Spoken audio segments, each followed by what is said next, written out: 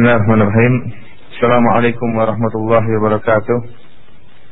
Innal hamdalillah nahmaduhu wa nasta'inuhu wa nastaghfiruh wa na'udzu billahi min shururi anfusina wa sayyiati a'malina. Man yahdihillahu fala mudilla lahu wa man yudlil fala hadiya lahu. Ashhadu an la ilaha illallah wahdahu la syarika lahu wa ashhadu anna Muhammadan 'abduhu wa rasuluhu la nabiyya ba'dah. Ya ayyuhalladzina amanu taqullaha haqqa tuqatih wa la tamutunna illa wa antum muslimun.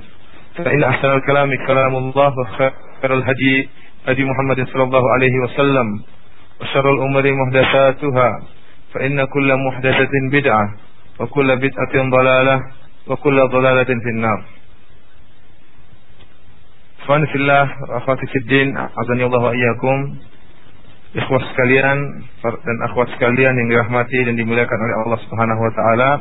Alhamdulillah pada sore hari ini di kota Madinah atau malam hari di tanah air, Allah Subhanahu wa taala masih mempertemukan kita di satu majelis ibadah yang merupakan afdhalul ibadat sebagaimana penjelasan para ulama, yaitu menuntut ilmu.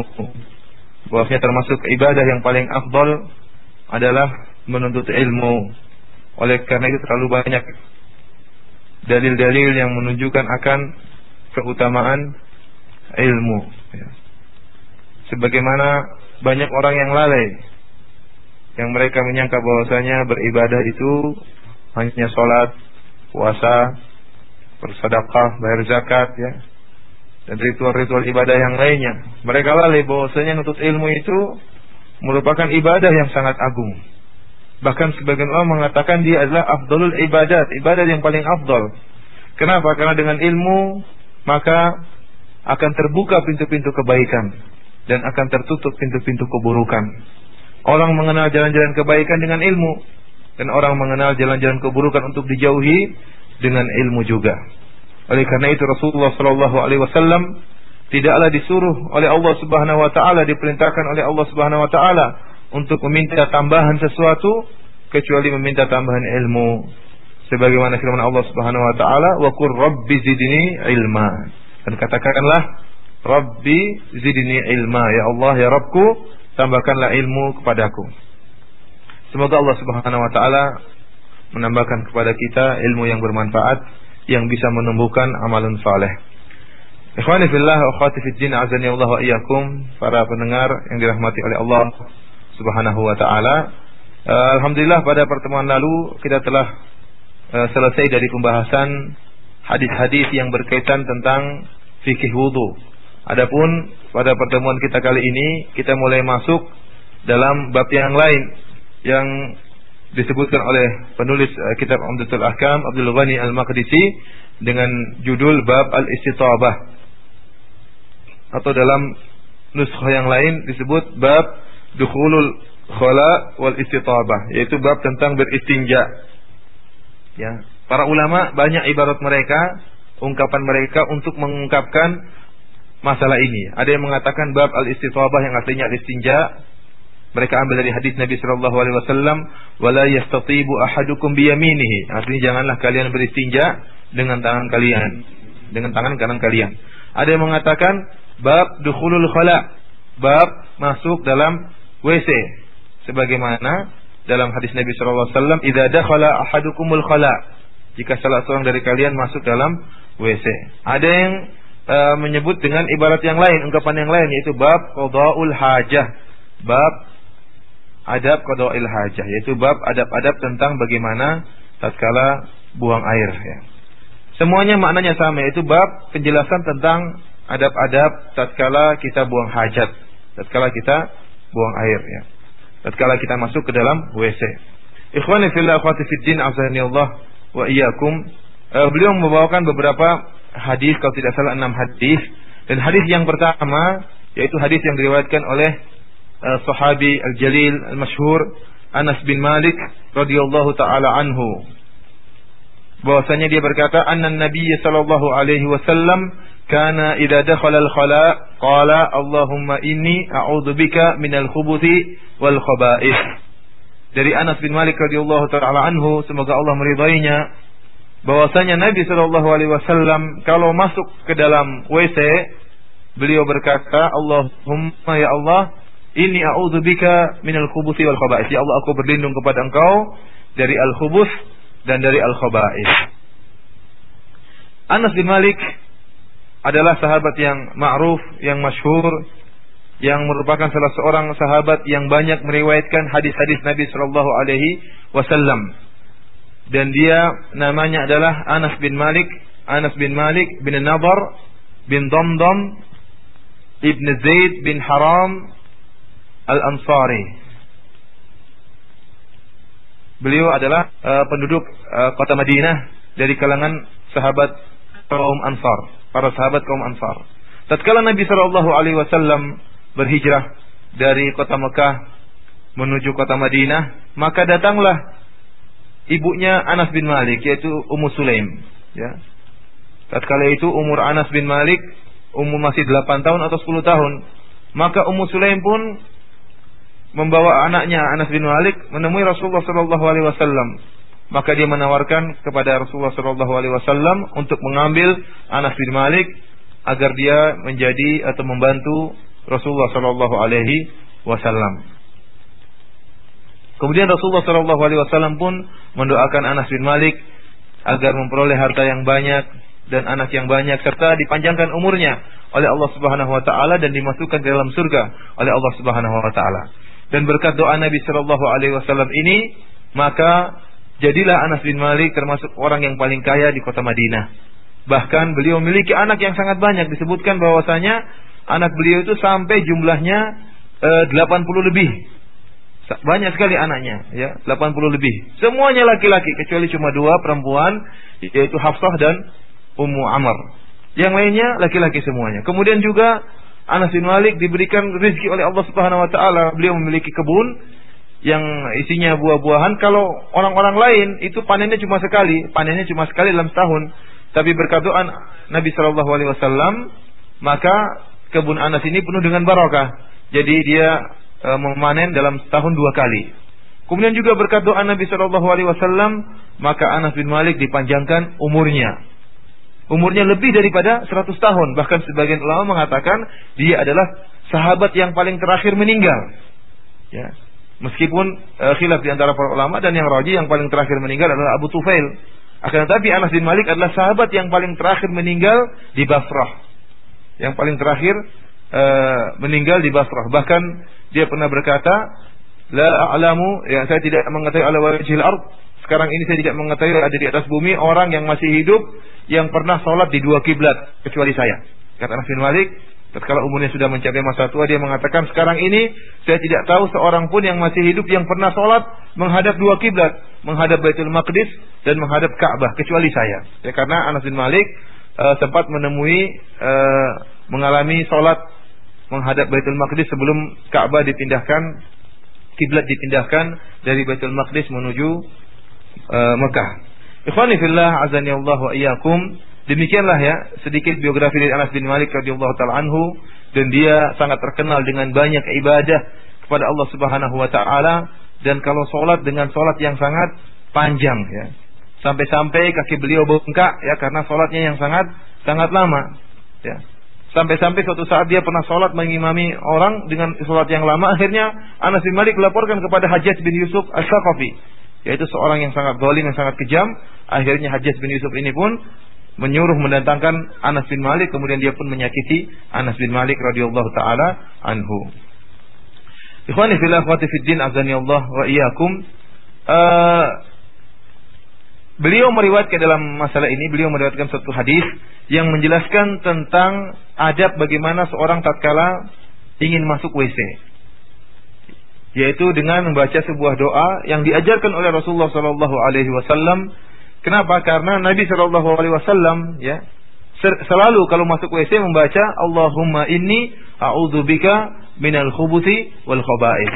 Yang artinya, ya Allah, aku berlindung kepada Engkau dari khubuthi wal khaba'ith. Dan zahir dari hadis ini bahwasanya Nabi sallallahu alaihi wasallam tatkala mengucapkan doa ini, dia mengucapkan dengan suara yang terdengar, artinya suara yang keras dan didengar oleh Anas bin Malik radhiyallahu taala. Oleh karena itu para ulama khilaf, ya, apakah seorang yang tatkala masuk WC membaca doa ini dengan suara yang lantang, artinya didengar oleh orang lain, ataukah dengan suara yang sir, dengan suara yang pelan yang dia dengar sendiri. Ada yang mengatakan yang sunnah dengan suara yang keras, Allahumma inni a'udzubika minal khubuthi wal khaba'ith, sebagaimana diajarkan oleh Rasulullah SAW, sehingga didengar oleh Anas bin Malik radhiyallahu taala anhu. Ulama lain mengatakan tidak, cukup dengan suara yang pelan, tidak perlu keras. Adapun Nabi SAW mengeraskan suaranya karena dia untuk mengajarkan hal ini kepada Anas bin Malik radhiyallahu taala anhu. Ala kulli hal, intinya seorang tatkala ingin masuk WC hendaknya dia mengucapkan doa ini, doa yang sangat agung yang diajarkan oleh Rasulullah sallallahu alaihi wasallam. Ikhwani fillah, akhwati fiddin, azani Allah wa iyyakum. Dalam hadis ini disebutkan anna Nabi sallallahu alaihi wasallam kana idza dakhala al-khala. Kalau kita terjemahkan secara letterlek, secara harfian, artinya Nabi sallallahu alaihi wasallam kalau masuk ke dalam WC, dakhala itu artinya masuk. Nabi sallallahu alaihi wasallam kalau masuk dalam WC dia membaca doa. Oleh karena itu Ibnu Daqiqil Aid rahimahullah dalam Ahkamul Ahkam, beliau mengatakan bahwasanya doa itu tidak mengapa jika diucapkan tatkala kaki itu masuk dalam WC. Jadi karena zahir daripada hadis ini, idza dakhalal khala, kalau Nabi sallallahu alaihi wasallam masuk dalam WC, maka baca doa. Berarti tatkala melangkahkan kaki, memasukkan kaki kiri ke dalam WC, boleh seorang baca doa situ meskipun sebagian badannya sudah masuk dalam WC, dan ini merupakan zahir daripada hadis. Dan kata Ibnu Daqiqil Aid rahimahullah, kita membawakan hadis kepada zahirnya itu lebih baik daripada kita mentakwil hadis, menafsirkan hadis dengan makna yang lain. Namun wallahu alam bisawab, pendapat yang lebih rajih bahwasanya maksud dari perkataan Nabi sallallahu alaihi wasallam idza dakhala al-khala, jika masuk WC, maksudnya idza arada ay yadkhulal khala, jika Nabi sallallahu alaihi wasallam ingin mau masuk dalam WC. Jadi belum masuk, masih di luar baru baca doa. Hal ini dikuatkan dengan hadis yang lain, riwayat yang lain sebagaimana termaktub dalam Sahih Al-Bukhari, namun riwayatnya ta'liqan, bahwasanya Nabi sallallahu alaihi wasallam bersabda, ya, idza arada ahadukum ayyadkhulal khala, jika salah seorang dari kalian ingin masuk WC. Jadi ada kalimat arada, ya, jika ingin masuk ke dalam WC. Jadi maksudnya di sini idza dakhala Nabi sallallahu alaihi wasallam, jika dia masuk, maksudnya tatkala Nabi sallallahu alaihi wasallam ingin masuk ke dalam WC. Sebagaimana saya katakan dalam riwayat yang lain, Anas bin Malik mengatakan kana idza arada ayyadkhul. Nabi sallallahu alaihi wasallam kalau ingin masuk WC. Jadi doa ini dibaca sebelum masuk ke dalam WC. Dan hal ini sebagaimana juga firman Allah Subhanahu wa taala, fa idza qara'tal qur'ana fasta'iz billah.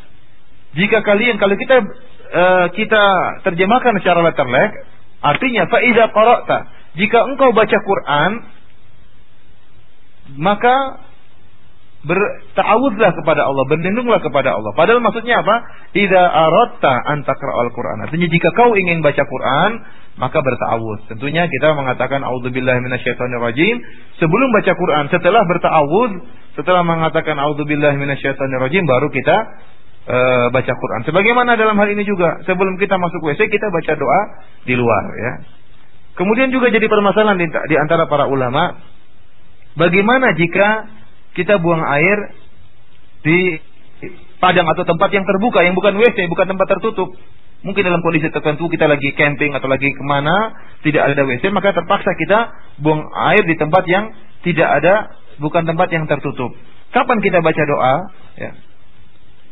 Ibnu Daqiqil Aid rahimahullah mengatakan bahwasanya tidak ada khilaf di antara para ulama, boleh kita mengatakan doa tersebut meskipun di tempat kita akan buang air, sebelum kita buang air, tidak mengapa. Karena bukan di tempat tertutup, bukan di WC. Jadi kalau kita misalnya ingin menunduk, ingin buang air, sebelum menunduk kita bisa baca Allahumma inni a'udzubika minal khubuthi wal khaba'ith. Namun yang benar masalah ini juga masalah khilafiyah, bukan masalah yang disepakati. Sebenarnya mengatakan kalau kita di tempat terbuka seperti itu pun kita menganggap seakan-akan tempat yang akan kita buang air itu ada WC-nya. Jadi sebelum kita sampai kepada tempat yang untuk kita buang air, kita pun baca doa sebelum kita sampai di tempat tersebut. Kita mengatakan Allahumma inni a'udzubika minal khubuthi wal khaba'ith. Kemudian ikhwani fillah akhwati fiddin azani Allah wa iyyakum. Sabda Nabi sallallahu alaihi wasallam atau arti dari doa, Allahumma inni a'udzubika minal khubuthi wal khaba'ith. Ya Allah, aku berlindung kepada Engkau dari khubuthi dan khaba'ith. Para muhadditsin, ahlul hadis, mereka mendobat, mensyakal, memberi harokat dalam kalimat khubuthi. Ada dua riwayat, ada khubuthi dengan mendommah huruf ba, khubuthi, ada dengan mensukun huruf ba, khubthi. Allahumma inni a'udzubika minal khubthi dengan mensukun huruf ba, dalam riwayat yang lain dengan mendhamma huruf ba. Kalau dengan didhammah maka maknanya, ya Allah aku berlindung kepada Engkau dari setan-setan laki-laki, wal khaba'ith, dan aku berlindung kepada Engkau dari setan-setan perempuan. Kalau kita artikan Allahumma inni a'udzubika minal khubthi dengan disukun ba, artinya ya Allah aku berlindung kepada Engkau dari segala keburukan. Ya. Dan dua riwayat ini sahih, dengan didhammah maupun disukun, dan maknanya semuanya benar. Tatkala seorang mengatakan Allahumma inni a'udzubika minal khubthi dengan disukun huruf ba, maka maknanya ya Allah aku berlindung kepada Engkau dari keburukan, dari segala macam keburukan.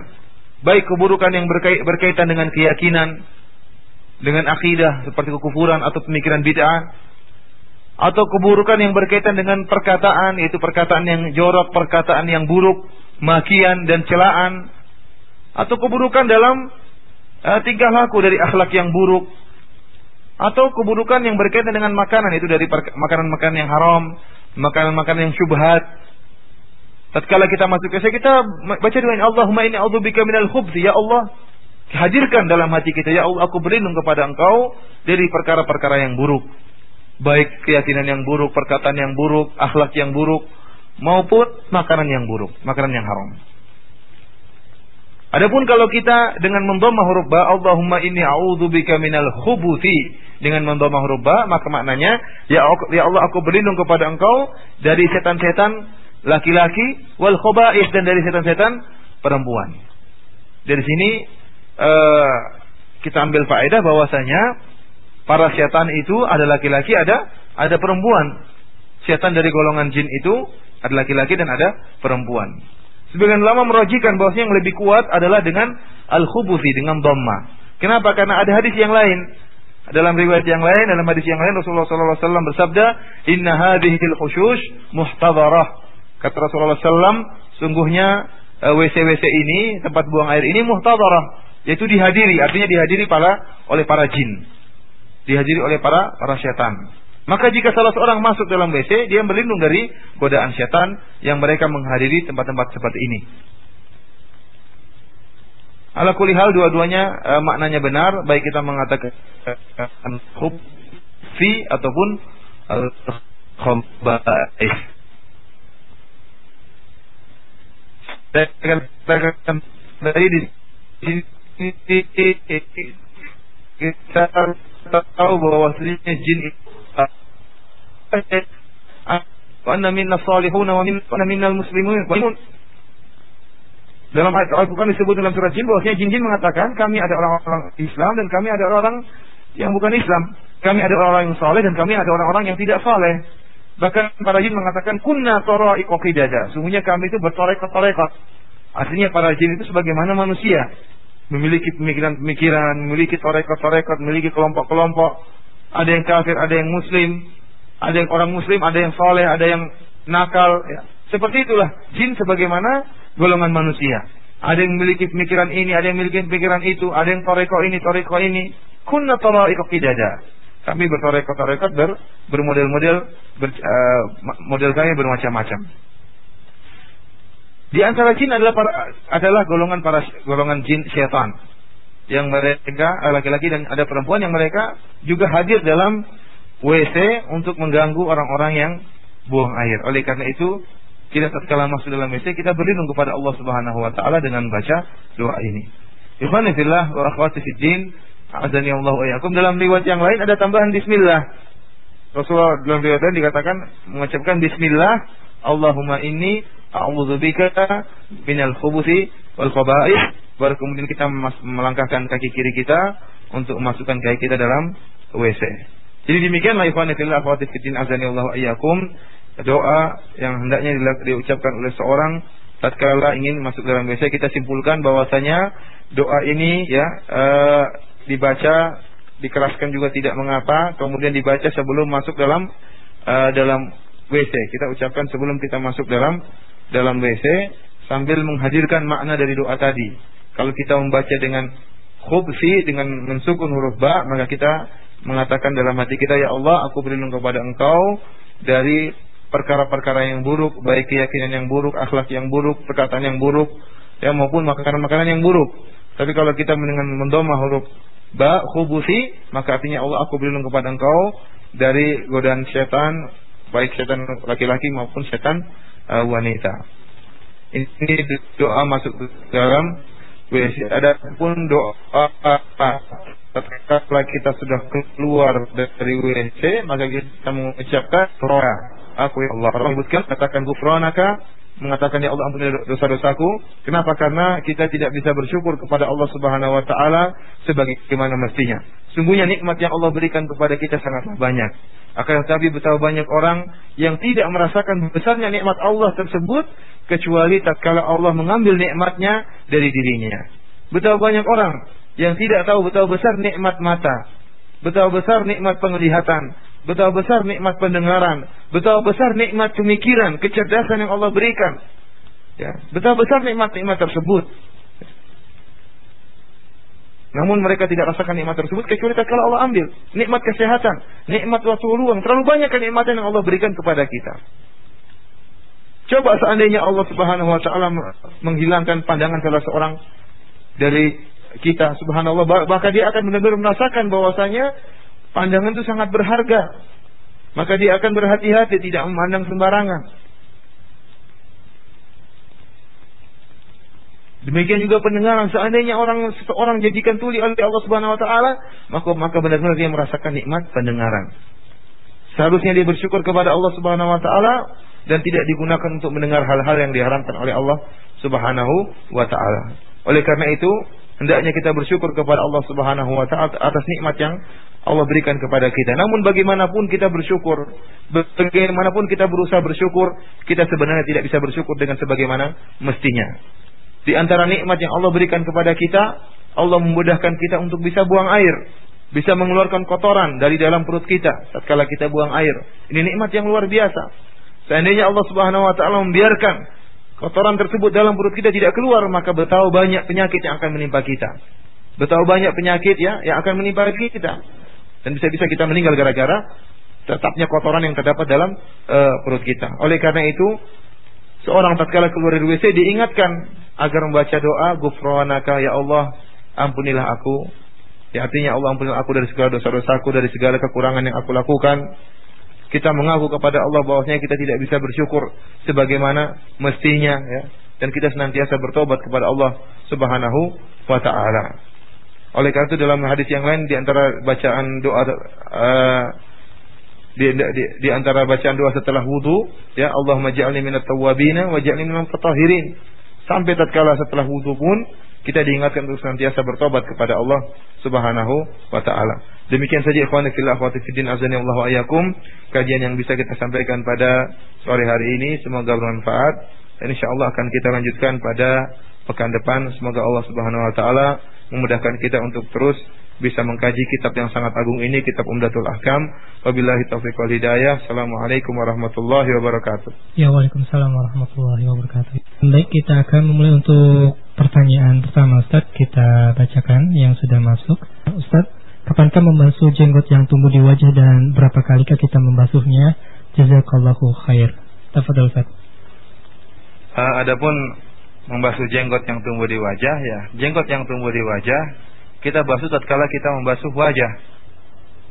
Tatkala kita membasuh wajah, ya. Jadi jenggot yang tumbuh di wajah kita basuh tatkala kita membasuh wajah, dan kita berusaha untuk mengenakan air ke dalam kulit wajah, ya. Jadi kita sela-sela jenggot yang tumbuh di wajah dan dicuci sebanyak 3 kali sebagaimana kita mencuci wajah, ya. Ya, nah. Wallahu a'lam bishawab. Ya, baik, Ustaz, kita bacakan kembali pertanyaan yang sudah masuk. Pertanyaannya, Ustadz, untuk orang yang masih awam yang tidak tahu tata cara berwudu yang sesuai dengan Rasul, bagaimanakah wudunya, sah ataukah tidak? Tafadhol Ustadz. Wa'lam bisawab ya. Jadi masalah sah atau tidak sah kita kembali kepada syarat dan rukun wudu ya. Kalau seandainya ada bagian dari rukun wudu dari 4 anggota wudu yang ternyata tidak terpenuhi atau syarat wudu yang lain tidak terpenuhi, maka wudu tersebut tidak sah ya. Akan tapi demikianlah Allah Subhanahu wa taala sangat memberi udzur kepada hambanya. Masalah diterima atau tidak itu urusan Allah Subhanahu wa taala. Karena memang kejahilan, kebodohan tersebar di mana-mana. Apalagi di Nusantara, di tanah air kita, terlalu banyak kejahilan, kebodohan yang tersebar di tanah air kita. Betapa banyak orang terjerumus dalam kesyirikan, mereka tidak sadar itu kesyirikan. Jangankan masalah wudu, masalah kesyirikan, masalah yang sangat berbahaya, mereka terjerumus ke dalamnya. Oleh karena itu, adapun masalah wudu, bagaimanapun, sebagaimana orang yang sholatnya tidak tahu cara sholatnya ngawur, kemudian tidak memenuhi rukun-rukunnya, kita katakan sholatnya tidak sah. Akan tetapi masalah diterima atau tidak, itu urusan Allah Subhanahu wa taala. Jadi wudu itu punya syarat-syarat, punya rukun-rukun, sebagaimana sholat juga punya syarat dan punya rukun. Oleh karena itu di zaman Nabi Shallallahu Alaihi Wasallam, tatkala ada seorang yang datang menemui Nabi, kemudian sholat 2 rakaat, Rasulullah tegur, sholatnya tidak sah. Kata Rasulullah SAW, irji' fa sholli fa innaka lam tusalli. Sungguhnya engkau belum salat lagi. Dia pun salat lagi, ternyata salatnya salah lagi. Rasulullah mengatakan lagi, irji' fa sholli fa innaka lam tusalli. Sungguhnya salatmu tadi tidak sah, salat lagi sampai 3 kali. Sampai dia mengatakan, saya tidak bisa lebih baik daripada ini. Namun Rasulullah SAW tidak menyuruh orang ini untuk mengqadha salat-salat yang salah-salah dahulu ya. Kenapa bisa jadi dia punya uzur? Demikian juga orang-orang awam, bisa jadi mereka berwudu dengan seadanya karena tidak tahu ilmunya. Semoga Allah Subhanahu wa taala memaafkan mereka dan menerima wudu dan salat mereka. Allah alam bisawab. Ya, baik Ustaz, kita bacakan Ustaz pertanyaan yang sudah masuk. Ya Ustaz, kalau dalam masalah berwudu, Abu Hurairah menambahkan dari apa yang disampaikan atau yang dilihat oleh Rasulullah sallallahu alaihi wasallam, maka apakah mungkin dalam hadis lain beliau juga menambahkan hadis Rasulullah yang lain? Tafadhol Ustaz. Pertama, masalah ini apakah Abu Hurairah menambah lafal yang kita bahas pada pertemuan yang lalu. Fa in istata'a minkum ayyutila ghurratahu wa man istata'a minkum ayyutila ghurratahu wa tahjilahu falyaf'al. Barang siapa di antara kalian yang bisa menambahkan cahayanya di wajah dan di kakinya, maka lakukanlah. Kita katakan ini khilaf di antara para ulama tentang apakah ini merupakan lafal dari Nabi ataupun lafal dari Rasulullah sallallahu alaihi wasallam. Pertama, kita katakan ini khilaf. Apakah ini lafal dari Nabi ataupun lafal dari Abu Hurairah? Sebagian mazhab, 2 mazhab kalau tidak salah, mengatakan ini lafal dari Nabi sallallahu alaihi wasallam, bukan lafal dari Abu Hurairah. Dan yang kita rojikan pada pertemuan lalu, ini adalah lafal dari Abu Hurairah. Jadi masalahnya masalah khilaf, tidak bisa dipastikan ini lafal Abu Hurairah atau lafalnya Nabi. Karena kita katakan 2 mazhab mengatakan ini adalah perkataan Nabi, 2 mazhab mengatakan ini adalah perkataan Abu Hurairah. Cuma kita lebih condong pada pendapat bahwa ini perkataan Abu Hurairah. Yang kedua, Abu Hurairah radhiyallahu taala anhu tidak bermaksud untuk merubah hadis, tidak bermaksud untuk menambah-nambahin hadis, enggak. Dia menyampaikan hadis. Kemudian kalaulah kita memilih pendapat bahwasanya ini merupakan perkataan Abu Hurairah, bukan perkataan Nabi, ya. Kita merojihkan, menguatkan pendapat bahwasanya ini merupakan perkataan Abu Hurairah dan bukan perkataan Nabi, maka Abu Hurairah tidaklah bermaksud untuk merubah hadis atau menambah-nambah hadis, sama sekali tidak. Perkaranya beliau menyampaikan hadis Nabi Shallallahu Alaihi Wasallam, kemudian beliau menyampaikan sebuah ta'liq, komentar terhadap Nabi. Hanya saja perawi tidak membedakan mana perkataan Nabi, mana perkataan Abu Hurairah. Jadi kesalahan bukan pada Abu Hurairah, kesalahan kepada rawi yang meriwayatkan dari Abu Hurairah. Oleh karena itu disebut dalam pertemuan yang lalu, rawi Al-Mujmir hadza, tatkala dia mengatakan, saya dalam riwayat Ahmad dia mengatakan saya tidak tahu apakah perkataan ini dari perkataan Nabi atau perkataan Abu Hurairah. Jadi kesalahan bukan kembali kepada Abu Hurairah tapi kembali kepada perawi. Oleh karena itu tidak boleh kita sama sekali menuduh Abu Hurairah radhiyallahu taala anhu menambah-nambah lafal hadis. Dan ini tidak pernah dilakukan oleh Abu Hurairah radhiyallahu taala anhu. Ya, tidak sebagaimana orang-orang Syiah yang berusaha untuk mencela Abu Hurairah radhiyallahu taala anhu. Jadi jangan sampai terlintas dalam benak kita bahwasanya Abu Hurairah menambah-nambah lafal hadis. Itu pun hadis ini pun masih diperselisihkan apakah ini perkataan Nabi atau perkataan Abu Hurairah. Wallahu alam bissawab. Ya, baik Ustaz, sudah banyak pertanyaan yang masuk. Kita bacakan kembali pertanyaan Ustaz. Ya, silakan. Ya, baik, pertanyaannya, Ustadz, benarkah mazhab fikih pada zaman dahulu jumlahnya banyak? Lantas mengapa sekarang yang masyhur tinggal 4 mazhab fikih saja? Tafadhol, Ustadz.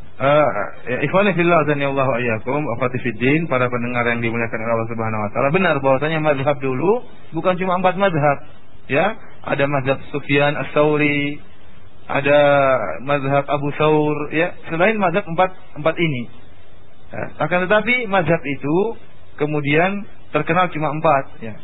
Karena demikianlah mungkin Allah memberikan barokah kepada mereka, murid-murid mereka mengembangkan mazhab mereka sehingga mazhab mereka pun menjadi masyhur. Ini semakin memperkuat bahwasanya kebenaran itu bukan hanya harus terdapat pada mazhab, bukan harus terdapat pada mazhab, tapi dalil yang ada itulah yang benar. Yang adanya dalil itulah kebenaran, kita berpatokan kebenaran pada dalil. Akan tetapi kita harus menghormati pendapat mazhab, ya. Karena mereka adalah Syafi'i, Imam Ahmad, Imam Malik, Imam Abu Hanifah, mereka adalah a'imah, para a'imah, dan mereka hidup di kurun mufaddalah, generasi yang dimuliakan oleh Allah Subhanahu wa taala, generasi yang mulia.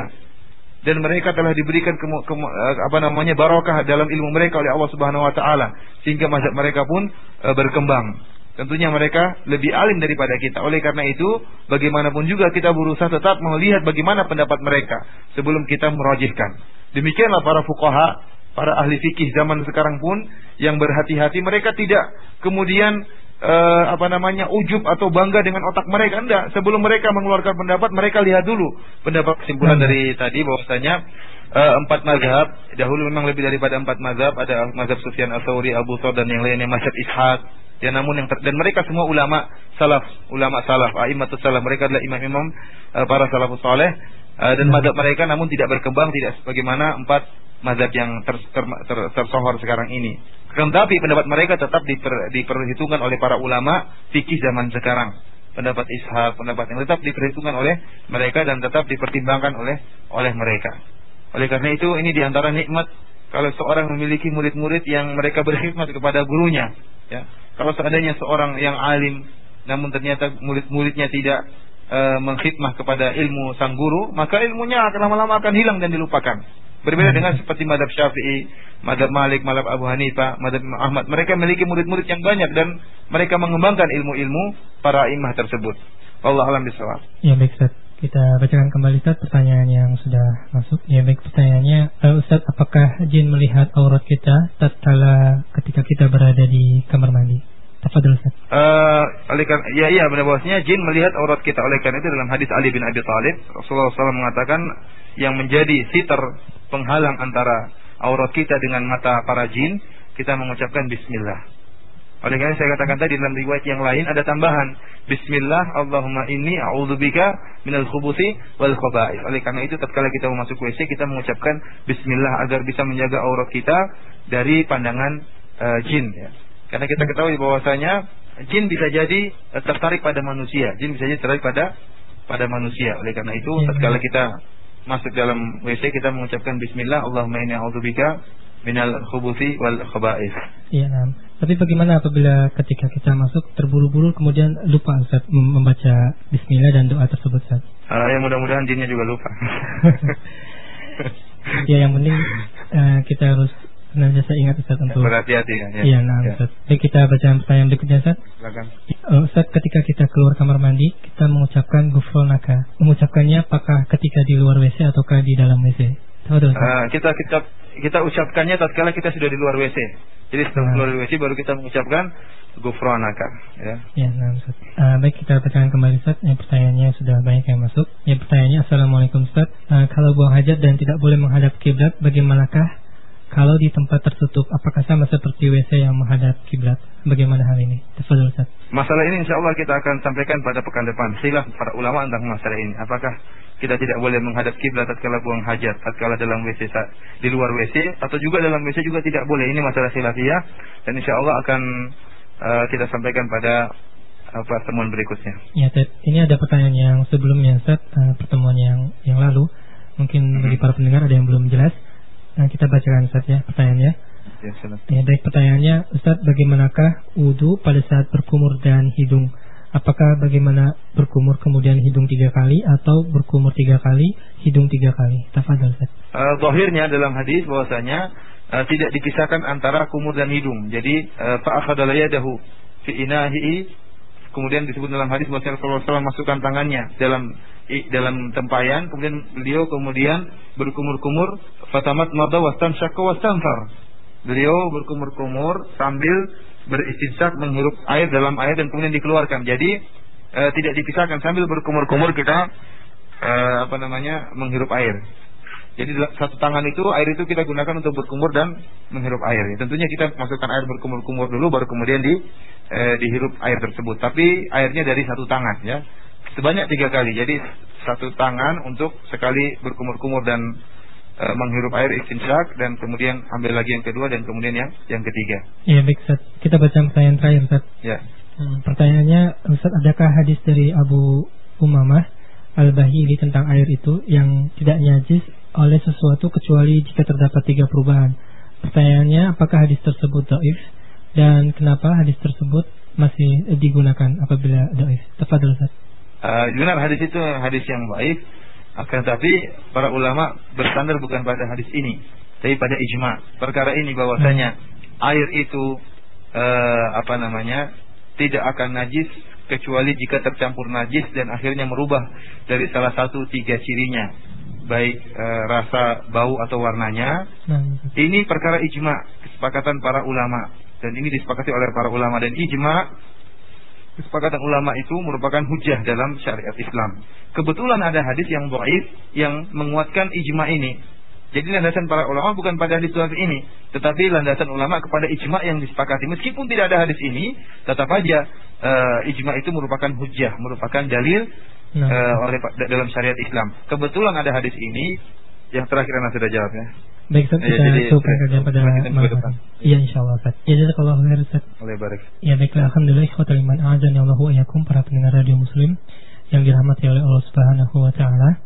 Alhamdulillah, semua pertanyaan-pertanyaan yang sudah diajukan kepada kami untuk pembahasan pada malam hari ini bisa kami ajukan kepada beliau, dan yang beberapa pertanyaan sudah dijawab. Untuk pertanyaan yang belum, insyaallah kita akan mengajukannya pada pertemuan yang pekan depan, hari Selasa pukul 20.30 waktu Indonesia bagian Barat, insyaallah taala. Kita tutup kajian pada malam hari ini. Subhanakallahumma wa bihamdika, asyhadu an la ilaha illa anta, astaghfiruka wa atubu ilaik.